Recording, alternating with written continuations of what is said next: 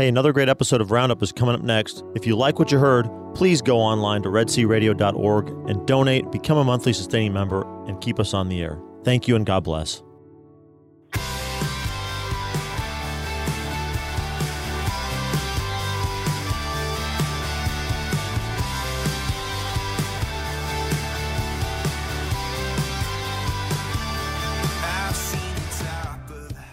Good morning and welcome to Red Sea Roundup.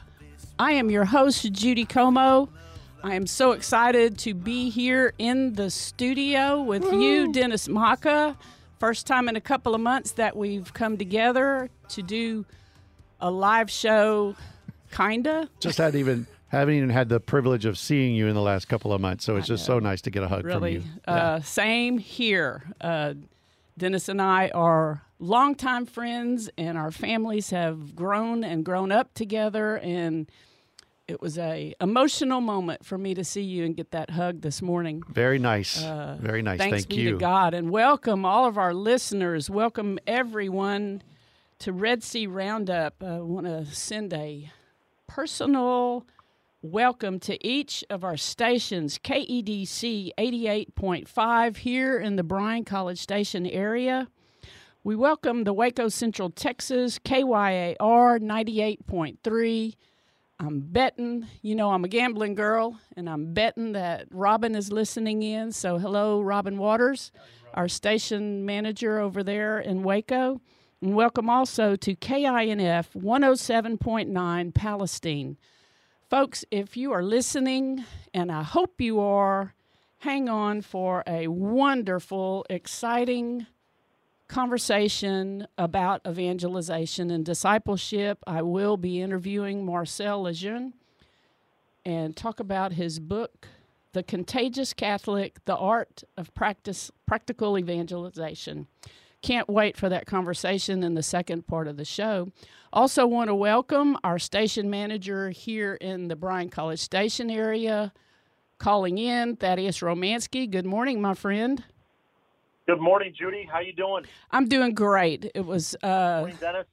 Howdy, Thaddeus. just so exciting just to drive into town and, look around, see how things are and are not in this local area here, and how our life as we navigate through the waters of more relaxed shelter in place.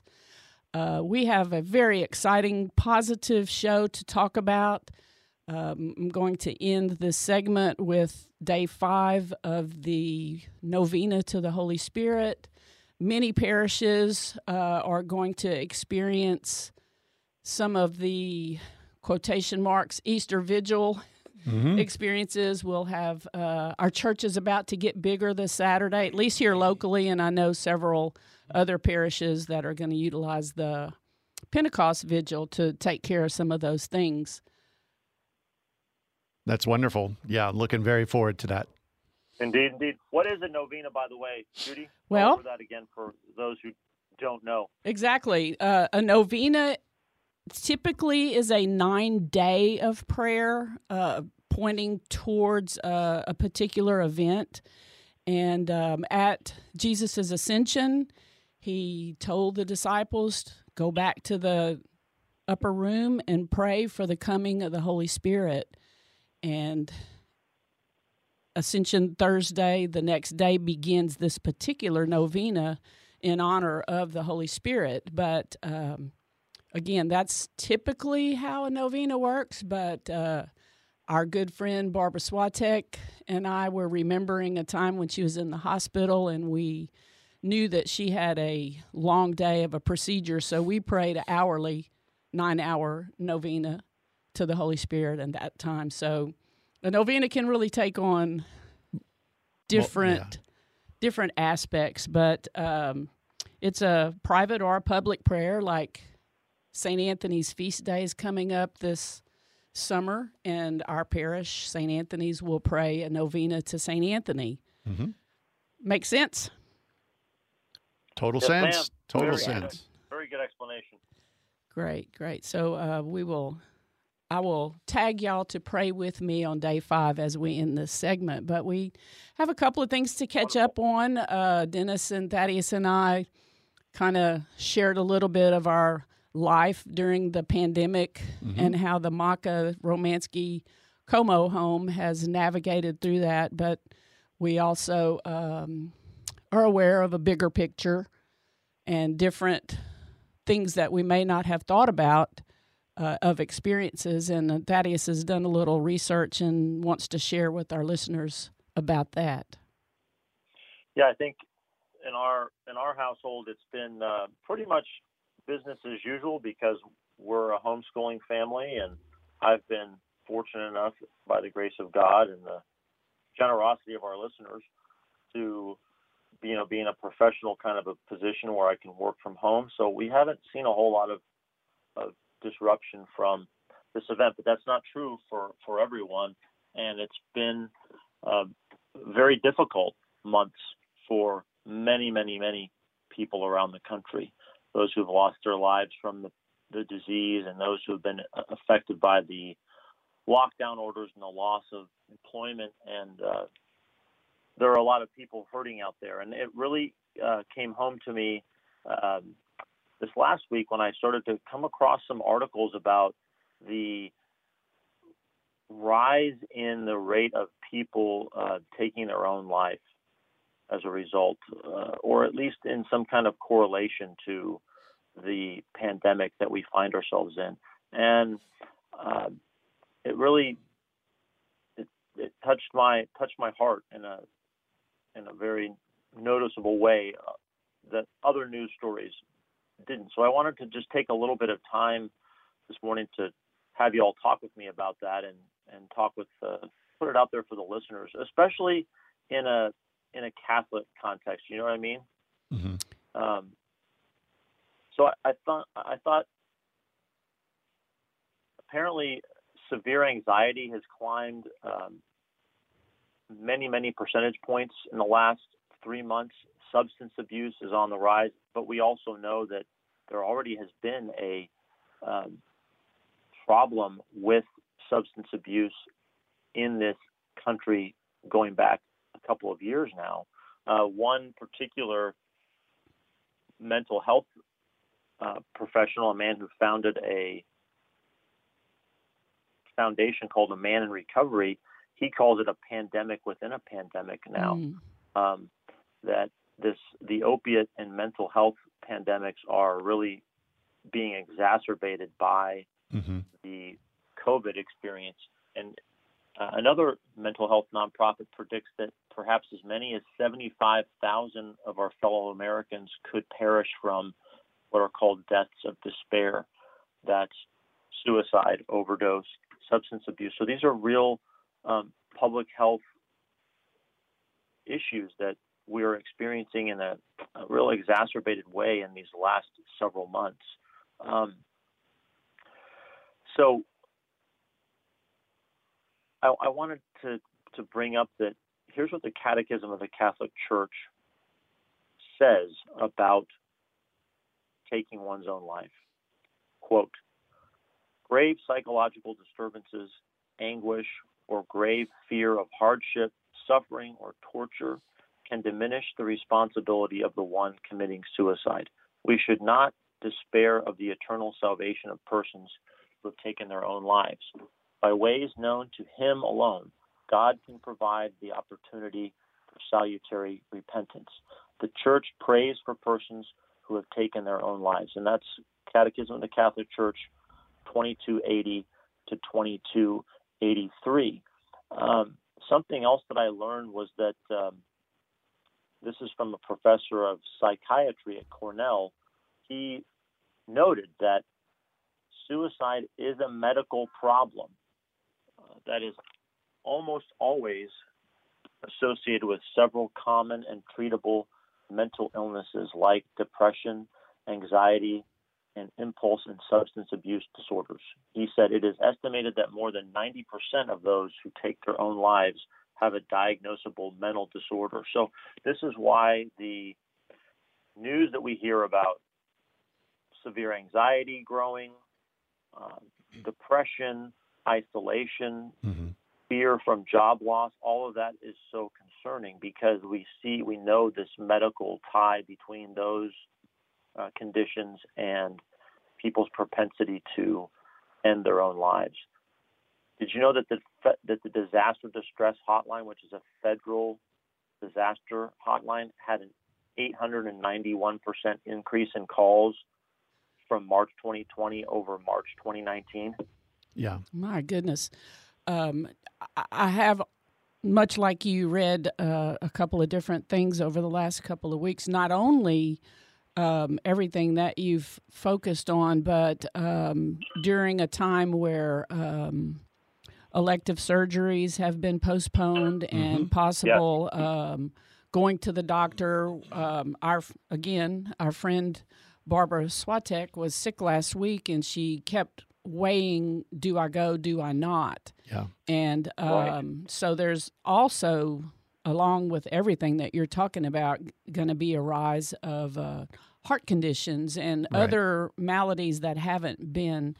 But I ultimately would think that all of these situations going on, that whether we have anxiety or whether we have depression, our experience can be a light to someone else who's going through that experience. As you mentioned, my brother passed away 2 weeks ago, and there was a 3-week time that he was in Houston at MD Anderson, and due to the hospital regulations, we couldn't go see him. My sister-in-law, God bless this woman, was there by herself, and so we had to be unique in ways to support each other and support them, and without the grace of God,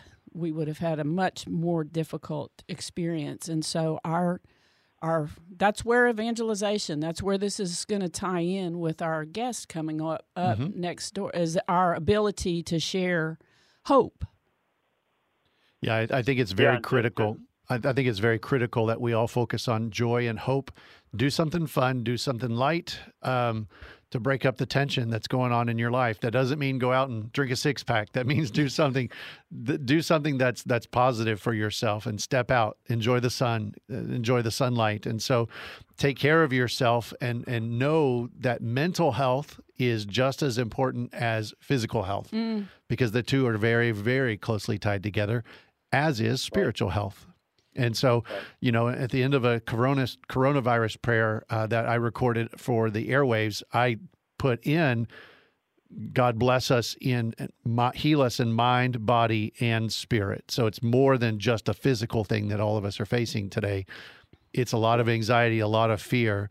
And, we had that show with Pam Marvin at the beginning of this whole thing about living without fear, living with hope in the beginning of this crisis, and it still stays the same, folks. You've got to live with hope and without fear, and live your life. I wanted to ask people, especially today, if you pray the Rosary today or you pray a Divine Mercy Chaplet in the coming days, please remember those who are contemplating suicide or have committed suicide, especially when you pray the Fatima prayer of the Rosary, or you're praying the Divine Mercy Chaplet. And let's live in a way that helps us to be attentive to people's needs, to speak candidly about their troubles. Yeah. And let's try to slow down so that we can take the time to listen. I think those are real concrete ways we can be lights to other people like Absolutely. you. And don't be afraid to reach out to them, contact them in whatever way possible. Even if it's standing at a distance from them, contact them and reach out to those that are alone. Absolutely. And Judy has a prayer that she wants to read. I'd like to close the segment with day 5 of the Novena to the Holy Spirit. So we pray in the name of the Father and the Son and the Holy Spirit. And today we focus on kindness. Let us bow down in humility at the power and grandeur of the Holy Spirit. Let us worship the Holy Trinity and give glory today to the Paraclete, our advocate. O Holy Spirit, by your power, Christ raised from the dead to save us all. By your grace, miracles are performed in Jesus' name. By your love, we are protected from evil. And so we ask with humility and a beggar's heart for your gift of kindness. We pray this in the name of the Father, and of the Son, and of the Holy Spirit. All right, Amen. we'll be right back for part 2, Red Sea Roundup.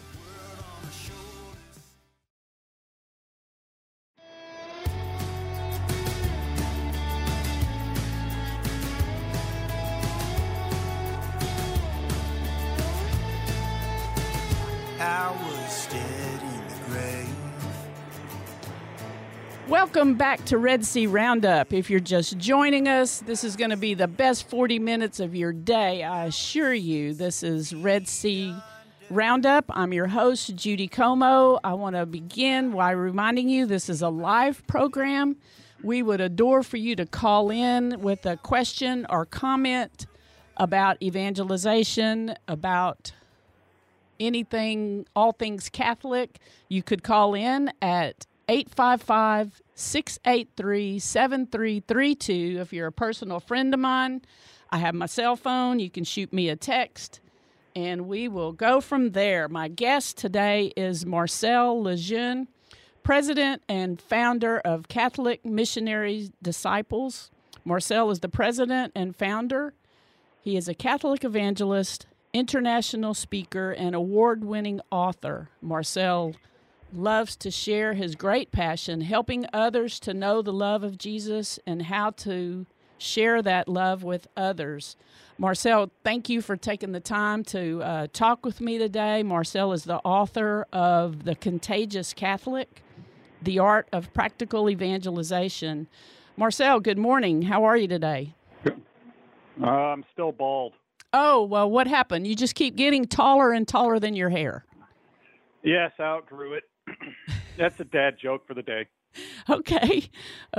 I have been seeing some dad stuff with Father's Day coming up, and because I play the guitar, there's a cool T-shirt that only Tim Condoler would appreciate because it's the D chord, the A chord, and the D chord all on a T-shirt. So it says pretty cool. Oh, jeez. You got to be a musician to read the music to get the joke. Well, I am a musician, and I had to see it twice before I caught on. But so anyways, Marcel, that was such a brief introduction of who you are. I would love for you to tell our listeners your name around Bryan and College Station, and certainly St. Mary's Catholic Center that's familiar, but perhaps our listeners, I would like for you to tell us a little bit of why is evangelization so important to you, and you've taken the time to write this book and many, many other things. Yeah, that's a really broad question. I would say I'm a son of God. I've been brought into the family of God. I'm a member of the Catholic Church. I'm a disciple of Jesus Christ. That's my real identity. That's who I am. Mm-hmm. My vocation is that I'm a husband and a father of 5 kids. Just now, I have 2 college students and 2 high school students now, and one of them's in junior high. So my kids are getting older. It's strange to watch that, change. For profession, I've worked almost 20 years now in full-time Catholic ministry in different places. Most of my years were spent at St. Mary's, running the day-to-day operations there.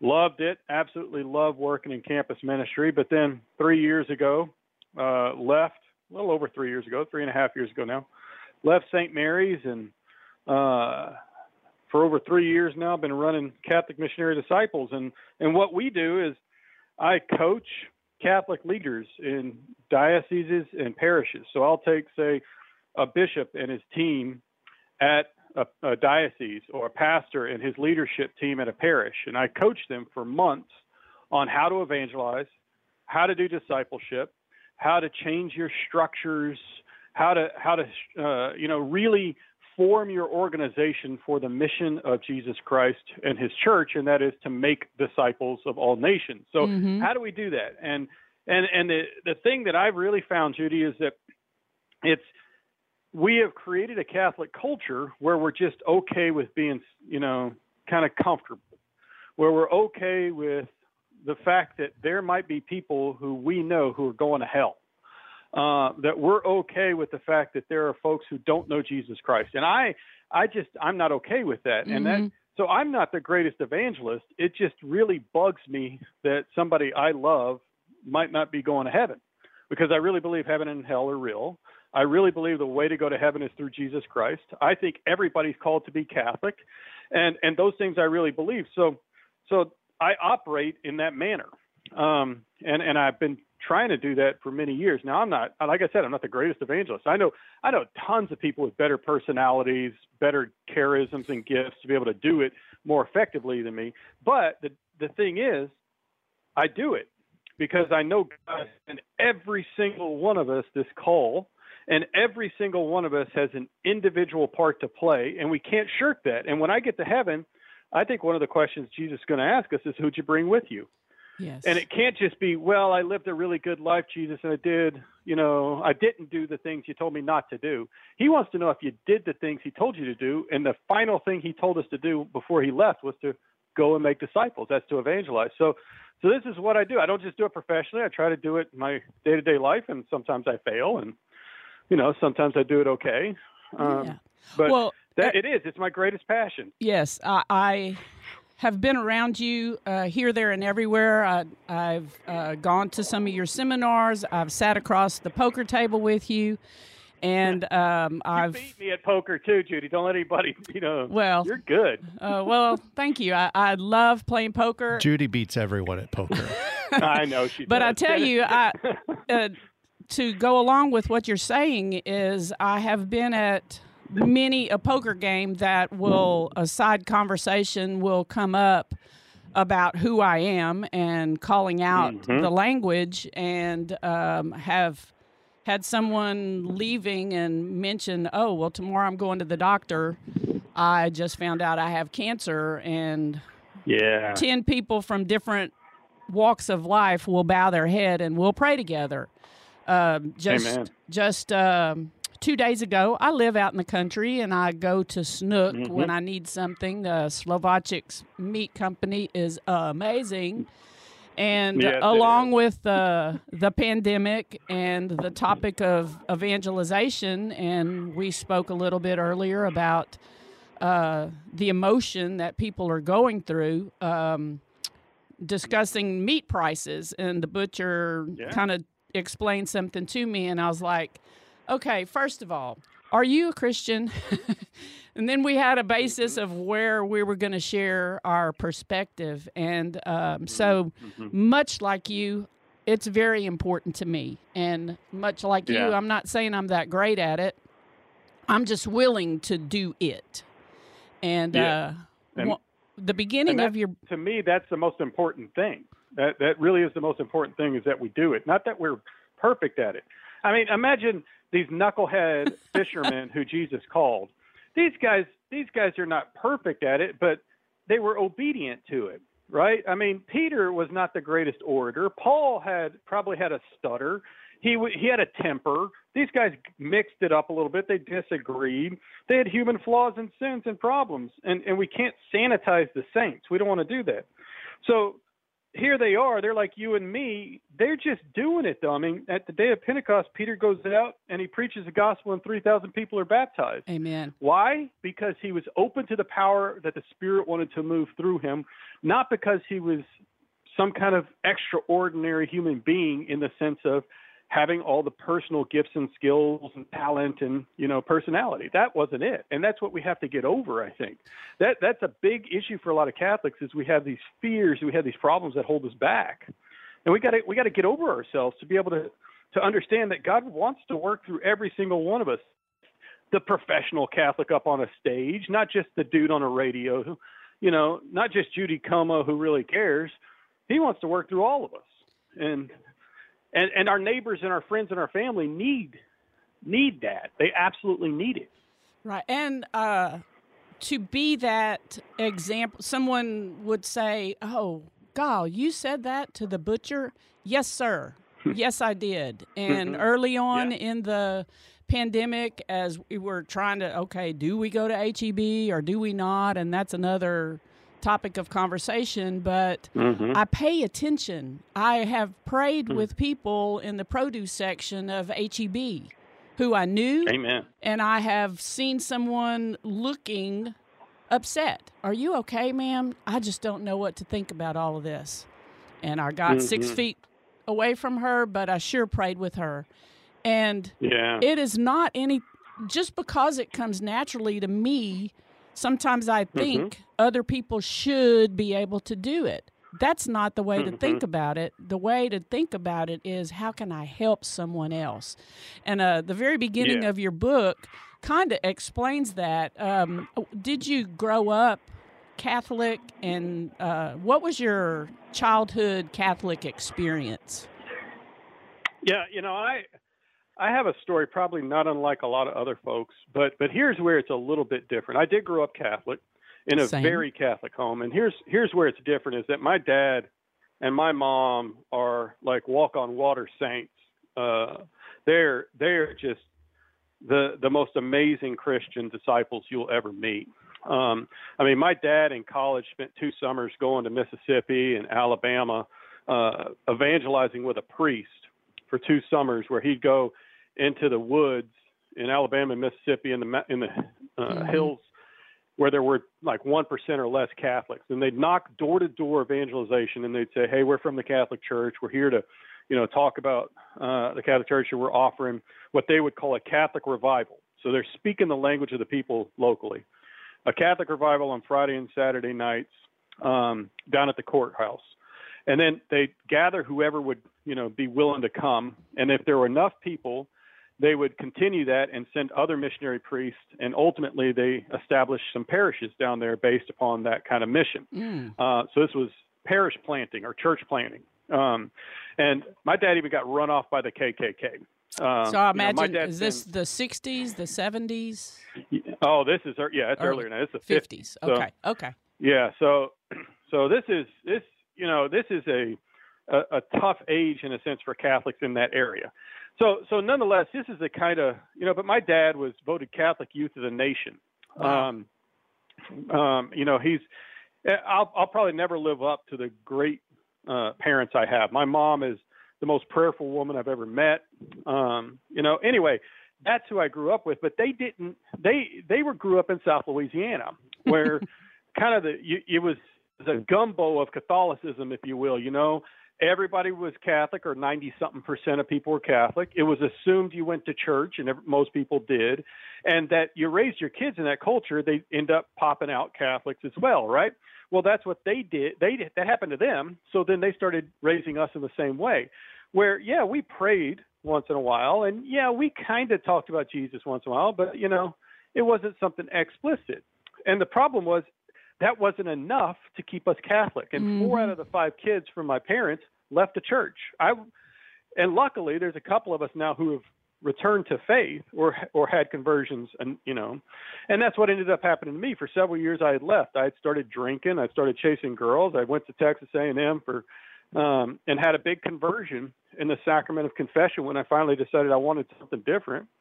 And ultimately, what ended up happening is I went to confession, got rid of my sin, had that indwelling of grace, and for the first time knew that God was real and that he loved me and that he wanted something for my life. And so I just, in that little church, I knelt down and I told Jesus, I want to give you my life.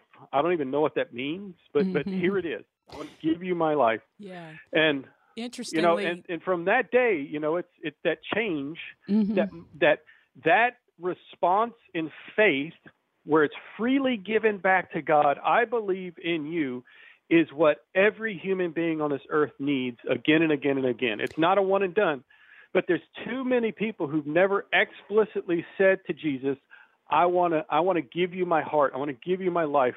Please forgive me. I want to follow you. Yeah. It's like on the shores of the Sea of Galilee when the apostles dropped their nets.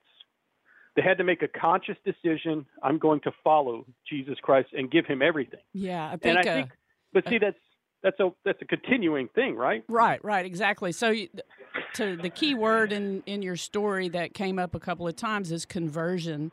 My experience, my mother was not particularly churched. She was Catholic. Met my Italian father. Lived a very to me, there's a quotation marks around an Italian Catholic because it comes with a slap across some area of your body when you're not doing what's correct. But I'm very sure that my grandmother could not read. And I'm sure my father did not even know what the catechism of the Catholic Church was. So I think sometimes we educationalize our faith when we have these examples of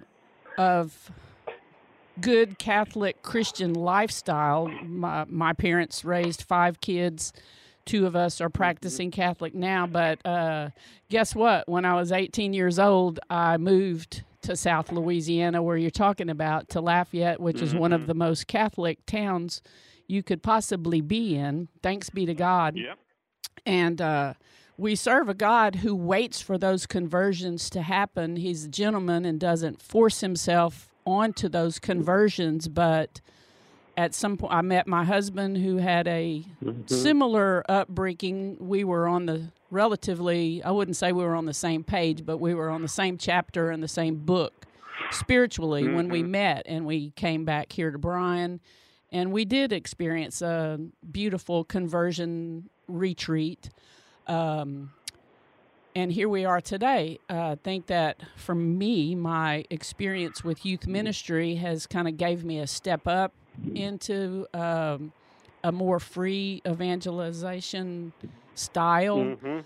But again, you can't should on someone. You have to be inviting. You have to, and your book starts off with your friends down the hallway that invited you into prayed you into a conversion experience. Yeah, so I left out that detail, but what happened was I had a group of friends at A&M, and these guys actually probably didn't even like me at the time, and maybe not even after my conversion. But we'll get back to you on that. Yeah. Well, what happened was that I liked them, and because I liked them because half of them were Baptist, half of them were Catholic. They weren't partying. They were 19-year-old stupid college guys. And so they did stupid, fun stuff, but they weren't doing things that were immoral, right? I mean, they were just goofy, kind of goofy stupidity. And I was really attracted to that because they seemed happy. Yeah. And they seemed like they had something I didn't have. And so I started talking to them and realizing they had this depth of meaning in their life that came from God that I didn't have, and I never recognized it. And so when they invited me, they said, man, you could really use some church. These guys actually didn't even really know they were evangelizing me. They just knew this guy's a kind of an obnoxious jerk, and he could probably use some God who could fix him. And so they said, you ought to go back to church. And I did, and ended up going on this retreat, which, that's ultimately where my conversion happened. But they were the impetus that drove that by inviting me and saying, this would be good, I think, for you. And I took them up on it. And, the rest is history. Mm-hmm. And these are guys I still pray for every day of my life.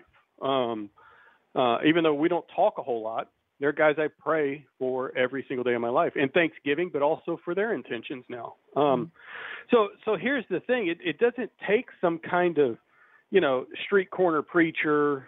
It doesn't take door-to-door evangelization to change somebody's life. It's investing in a human being where there's real relationship and offering something else to them. Mm-hmm. And in today's world, you really got to win the trust of people before they're going to listen to you, because we're so distrusting of others, and we lack relationship and community in most places. We live, Judy, in the loneliest culture that has ever existed. The loneliest culture that has ever existed. We just have not built community. Literally, most people don't know their neighbors. They don't talk to them. Yeah. The people who live next door to them. Most people don't talk to them regularly, don't have a relationship with them. So how are we supposed to love our neighbor as Jesus commanded us to when we literally don't know Don't even know who they are, yeah. I want to remind our listeners that I'm talking with Marcel Lejeune. We are discussing all things evangelization. We're going to define evangelization in just a moment. If you could call in with a comment or a question for Marcel, you could do so at 855-683-7332. That's 85-LOVE-RED-C. You can text me or contact Dennis or anything like that. So, Marcel, I really like to take a step back from those of us who are speaking the same language and kind of let's define evangelization in a way that this might be falling on ears that are hearing it for the first time. Can you help me do that?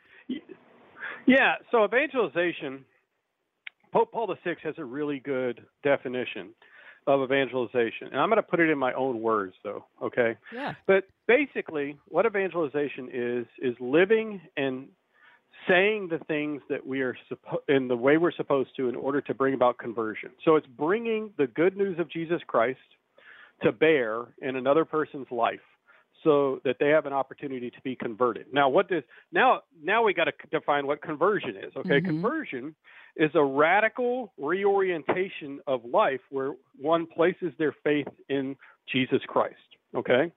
So radical reorientation of life where one places their faith in Jesus. So evangelization is trying to do all we can to get somebody to the point of having a radical reorientation of their life so that they place their faith in Jesus. That's what it is.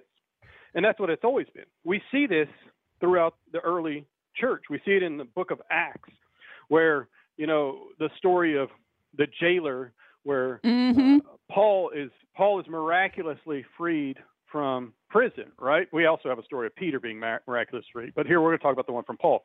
And he asks, what should I do? What do I need to do to be saved? He says, repent, believe, and be baptized.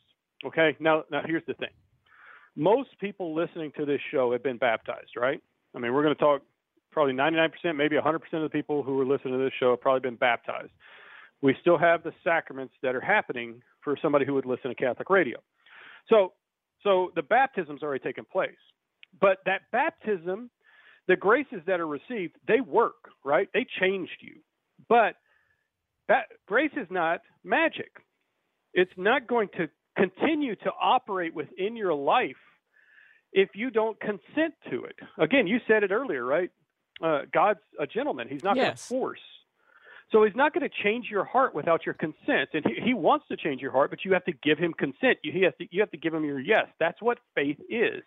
It's the choice to say, yes, I want this grace to change me. And I'm open to allowing it to be so. Of course, our yes is not going to be perfect all the time, right? And sometimes we're going to have bigger change. But the goal is conversion of hearts. That's what we're trying to help people do. Now, there's an initial conversion, like the one I had in college, right, where that first time I said yes. But Catholics don't believe in a one-and-done conversion, right? It's ongoing. It's moment to moment. It's day to day. Yes. I'm called to be converted in little ways today. So converted away from my sin and to grace, converted from death to life, converted to evangelizing and sharing this good news with other people, because ultimately that's what we're sharing is the fact that Jesus Christ has died and risen again so that you and I can go to heaven, but he waits on us to say yes to him. That's good news. Yes, it right? is. And good news is in contrary to the bad news. The bad news is that we can't save ourselves, that hell exists, and that's where we're destined to go without Jesus. And we have to know this. So if this is all true, then what could be more important? Why would I not share this? And who in my life am I called to start to enter into a deeper relationship with so I can earn the right to be heard so that I can share these things, to give my testimony, to preach the good news, that gospel message, to be able to invite a response of prayer and faith and repentance. These are the things that we're all called to do. And the church has always taught this. I think, though, in the consciousness of the modern church in the West, so let's talk United States, right? Mm-hmm. We have created a culture where we're more concerned with maintaining the institutional structures, the budgets of parishes and dioceses and hospitals and other things, and kind of maintaining all this status quo rather than going out and helping save the world for Jesus. And we have to get over ourselves to be able to do that. So right. A couple of things that really need a conversion. Yeah, go ahead. Go ahead and finish. No, I think we need a conversion as a community of Catholics sure. in a sense, too, to change some what of I've stuff. been thinking of as you were answering my question is that I am amazed. I know that this happens, as you stated. You can be contacted by a bishop who says, I want to work on my diocese, and you can be contacted by a pastor who says, I want to work on my parish, and you can be contacted and decide you're going to have, we're a dynamic parish, and guess what? That's insulting to the parish. Oh, you don't think we're good parish already? But that's another discussion. But the true effective way, or another effective way, because wow, what it must be like to be in a diocese where the bishop has this vision, or the pastor has this vision, or your pastoral council has a person who has a vision for the evangelization commission. Those are all wonderful things. How often does that happen? But going back to your description of the sacrament of baptism, how many people who are in the pews, even though it's only 25%, know that when I was baptized, I received that baptismal call? And it's more than once every 3 years when we have that gospel and he says, go and make disciples, that anybody in the pews thinks, oh, they're talking to me. And how do we put that into our day-to-day? How do we have that because of our call at baptism? Does that make sense? Yes. Yeah. So here's the thing: is that I think there needs to be a radical reorientation, because you're right. Here's what let me tell you some good news that I found, because we could talk about the bad news, and I'll give you a little bit of that first. A little bit of bad news: for every one adult Catholic that enters the Catholic Church in the United States, 6 leave. So we're losing every year 6 times more people, adults, than we are gaining. That is a shrinking church. That is a diminishing church. And if we continue to operate in the same manner in which we operate, both at the local, the diocesan, and at the national level, then what we're doing is we're managing decline. Okay, not even maintenance, not even just status quo. We're managing, because the status quo right now is decline. We're managing losing souls. We're managing people that more and more that are going to be lost. That's what we're doing. And we have to realize that and I think what's happening is there's been a wake-up call in the last 15 years or so, because the data cannot be denied anymore. It's overwhelming. And books like Sherry Waddell's Forming Intentional Disciples, in her first 2 chapters, she laid out the argument in such a compelling way that it can't be argued with. And her answer was, we have to go make disciples. Okay, that's always the answer, right? If you want a parish that's alive, go make disciples and teach them to do the same. If you want more money coming in the plate, go and make disciples and teach them to do the same, because who gives? Disciples. If you need more volunteers, go and make disciples and teach them to do the same. If you want to help people go to heaven, go make disciples. It fixes all our major issues. But most people, this goes for priests, bishops, people who work for the church, etc., have not been walked with, accompanied, taught, formed, mentored into how do we actually do this. So what we've done is we've relied upon programs, events, classes, and there's nothing wrong with those things, but they don't teach relationship in depth. They don't teach you how to explicitly do this as a lifestyle rather than an event or program. And that's where the change needs to happen. So what I do is I come alongside people like a bishop. And yeah, I'm blessed because I get to train bishops and priests and others. And it's really humbling. But what I've learned, Judy, in the last 3 years is, and one of my good friends, he's the kind of guy, he's an advisor to me. He's a bit of a mentor to me. This guy, I'm not going to mention his name, but he doesn't live in the United States, but he's an internationally known evangelist who literally gets put on Vatican commissions, okay? And he and I have become real good friends. And he asked me one time, what's the biggest thing you've learned in your work with Catholic leaders? And what I answered was this: we cannot take for granted just how basic we have to get with everybody. Mm-hmm. And we cannot assume that the person I'm even working with, whether that's a bishop or priest, is already an intentional disciple of Jesus. Now, some people are offended when they first hear that. Yes. Okay. They're like, hey, I'm baptized. I went to Catholic school. I've always gone to church. Okay. But none of those things make you an intentional disciple. So what makes you an intentional disciple? An intentional disciple is somebody, like we talked about earlier, who has had a conversion where they have intentionally and freely chosen to put Jesus at the center of their life and continue to do so. That means they've had that conversion. And what we know based on statistics that have come from interviews with Catholic leaders is that we're talking barely in the general Catholic population of the people who go to Mass every Sunday, single-digit percentage of those people are intentional disciples. This means we not only need to evangelize outside the church, we need to evangelize in the pews next to us. Because if we assume the person sitting next to us in church is already had a conversion, already following Jesus, then we're doing them a disservice by making that assumption, because then we won't evangelize them. We won't reach out to them. We won't try to seek their good. We won't try to help them to have that conversion in grace that they need. Oh, wow. And this is the kind of mentality that we need to start to operate with. You know, I will tell you, at St. Mary's, when I worked there, the thing that changed St. Mary's most was a conversation we had at a staff meeting. And this was the question I asked. And this question, probably, 10 or 12 years ago now, this question I proposed to the staff. I said, what if we stopped operating as if everybody that goes to church, everybody who volunteers and is active, everybody who's in a leadership position, and everybody even who works on this staff, what if we stopped operating as if they were all disciples already and started to assume they weren't? What would we change? From there, the conversation started to go to, okay, how do we seek conversion of everybody? How do we reach out to the masses? And things like our Jesus is Lord, where we started to explicitly preach the gospel. We brought in focus missionaries.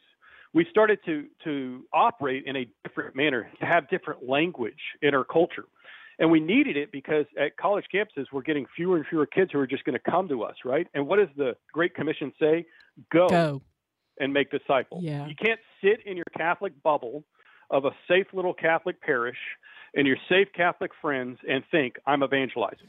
Well, along with... Because if you don't know the lost, you can't evangelize. Exactly. And along with the assumption that they're disciples, we know, hardly a week goes by that something doesn't remind us of the belief in the true presence in the Eucharist of Catholics. Yeah. So that's another disappointing, or it's an opportunity also to teach what we truly believe. And Marcel, from our exciting and from your passion, I assume you can tell us how you decided to write this book, The Contagious Catholic and the Art of Practical Evangelization. For me personally, I have underlined and earmarked page 15 because it exemplified what's going on in my Bible study right now. And I don't want to move too quickly without us talking about evangelization in the world right now, with the opening back up and the reawakening of parishes. But the paragraph that has been on my mind in conversations with my Bible buddies is, evangelization is not something we check off a list. It's not just meeting once a week at a church to do a book study. It's not just bringing someone to a conference once in a while. Rather, we want to be real friends to others and to intimately share in one another's lives. That means we care for those around us, like you said, our neighbors. We want to know their hearts. Once this happens, others will want to know our hearts as well. What they should find there in your heart is what they've always been looking for, and that is Jesus Christ. And what is so wonderful about your book is that it encompasses lots of things, and then it slows down. It asks a couple of questions of self-reflection, and then it moves on into the next phase of learning more about evangelization, and I love it. Thank you. Yeah. Well, I'm glad. You know what's funny? Sometimes you read something. I haven't read that since I wrote the book, and I was reading it with you because I didn't know what was on page 15. So I'm reading along with it going, hey, that's pretty good. So see, God can work through even me. You know, and the other thing is a good editor can make you sound even smarter. How about that? So, yeah, I'll tell you a little bit about the book. Let me tell you, first of all, let's deal with the elephant in the room, the title, The Contagious Catholic, which is put out in the midst of a pandemic, okay? So that title was selected well over a year ago. And, you know, we had another title for a while, and we changed this to this title because the marketing gurus, they know better than I do. So, you know, we didn't intend to do that. Let's put it that way. Okay. So it's not like we were aiming to do it in the midst of trying to profit off a pandemic. It's an old title. But the point of it is that we need to be, in a sense, contagious, that our faith, our life, our joy kind of spills out to others. Right. And, you know, what you were talking about when you were reading that to me, you know, that you invest in the lives of others and they know your heart and you know theirs. And I literally, while you're reading it, I'm thinking of the people that I love and I'm investing in, my friends, my brothers, particularly, you know, these men that live in this local community, who I'm investing in deeply, because, you know, and each one of us can only invest deeply in a handful of people, right? But that's the model of Jesus. And this is what a lot of people don't get, right? They look at the problems in the world. And this is what I tell pastors as well, or a bishop. I say, okay, let's talk to you, Bishop, for a second. I say, Bishop's got a big problem, doesn't he? He's got a declining diocese, because it doesn't matter where you are, your diocese is in decline. You got a declining diocese in the sense of we're not getting as many adult baptisms. We're not getting, you know, the numbers that we ought to. We're losing people. And he's got a problem because when he gets to heaven, he's got to answer for that, right? For all those people, not just the ones who go to church, but for every soul in his territory. That's a big problem. So Jesus had a bigger problem. He had to save the whole world. And I say, so what's your strategy if you're Jesus and you got to save the whole world for all time? Every soul that's ever existed, you have to give an opportunity to go to heaven. How are you going to do it? Well, I'm thinking, man, I'm going to have a big TV studio, you know, and I'm going to have I'm going to use the internet, and I'm going to use all these modern communication strategies to get the message out, right? You got to get the message out. You got to get it in people's hands. We're going to have a big events. We're going to have programs. We're going to, you know, marketing campaigns and everything else. And that's how the church operates today. That's what we do. We think in this way. But what did Jesus do? He went to backwater Judea. He walked around for 30 years quietly, just living a good life, growing in knowledge and passion and intimacy with the Father as a human, right? You know, but also as God, he's also got this power, the power to save. And the way he chooses to teach us as his church to go out and do it is he finds 12 guys, one of them who will eventually walk away.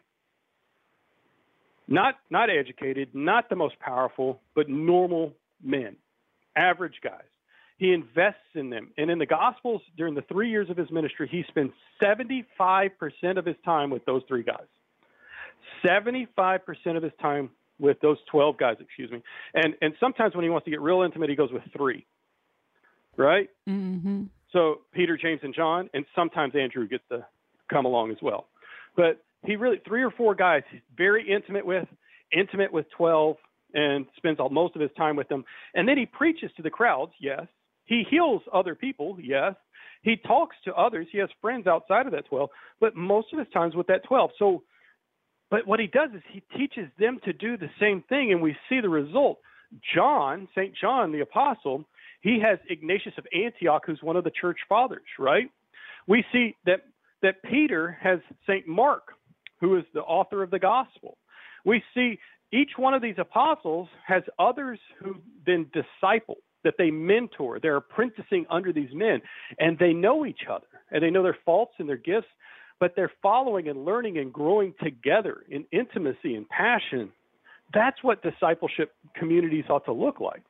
No, we can't spend as much time as Jesus did, you know, like full-time. 75% of your time is literally going camping with 12 dudes for 3 years, you know. We're not going to do it that way. But we can spend a few hours a week We can call people every week, be in contact with them. We can have a handful of folks that we're intimately investing in. And that's what I try to do. And it's, you can only do a few at a time, and that's okay. But you do that for several years, and then you send them out, let them go do it with others. That's the model that ultimately changed the world within a few generations. Why do we think it's not going to happen now? It was revealed by Jesus to be the strategy of the church, and now we operate like that revelation doesn't work. Absolutely. Marcel, I knew that our time was going to fly by, and that it has, but we have about 2 minutes left, and I want you to let our listeners know how to find the book and how to contact you. And if you're a bishop listening and you want Marcel to come and start walking with you, let our listeners know a lot of your contact information and as we close out the show. Yeah, first of all, you want the book, you can get it on Amazon or from Ascension Press. If you want to know more about Catholic Missionary Disciples and our work with Catholic leaders in the parishes and dioceses, you can go to CatholicMissionaryDisciples.com. That has contact information. We're always looking for new donors as well. We are a nonprofit. I got to make the pitch because nonprofits are hurting right now because of the pandemic. So if you're looking for a good ministry to support, we're always taking that. And I just ask everybody to pray for us as well. Because the leaders of the Catholic Church right now are at a new place. And here's the thing. They're not asking what we need to do.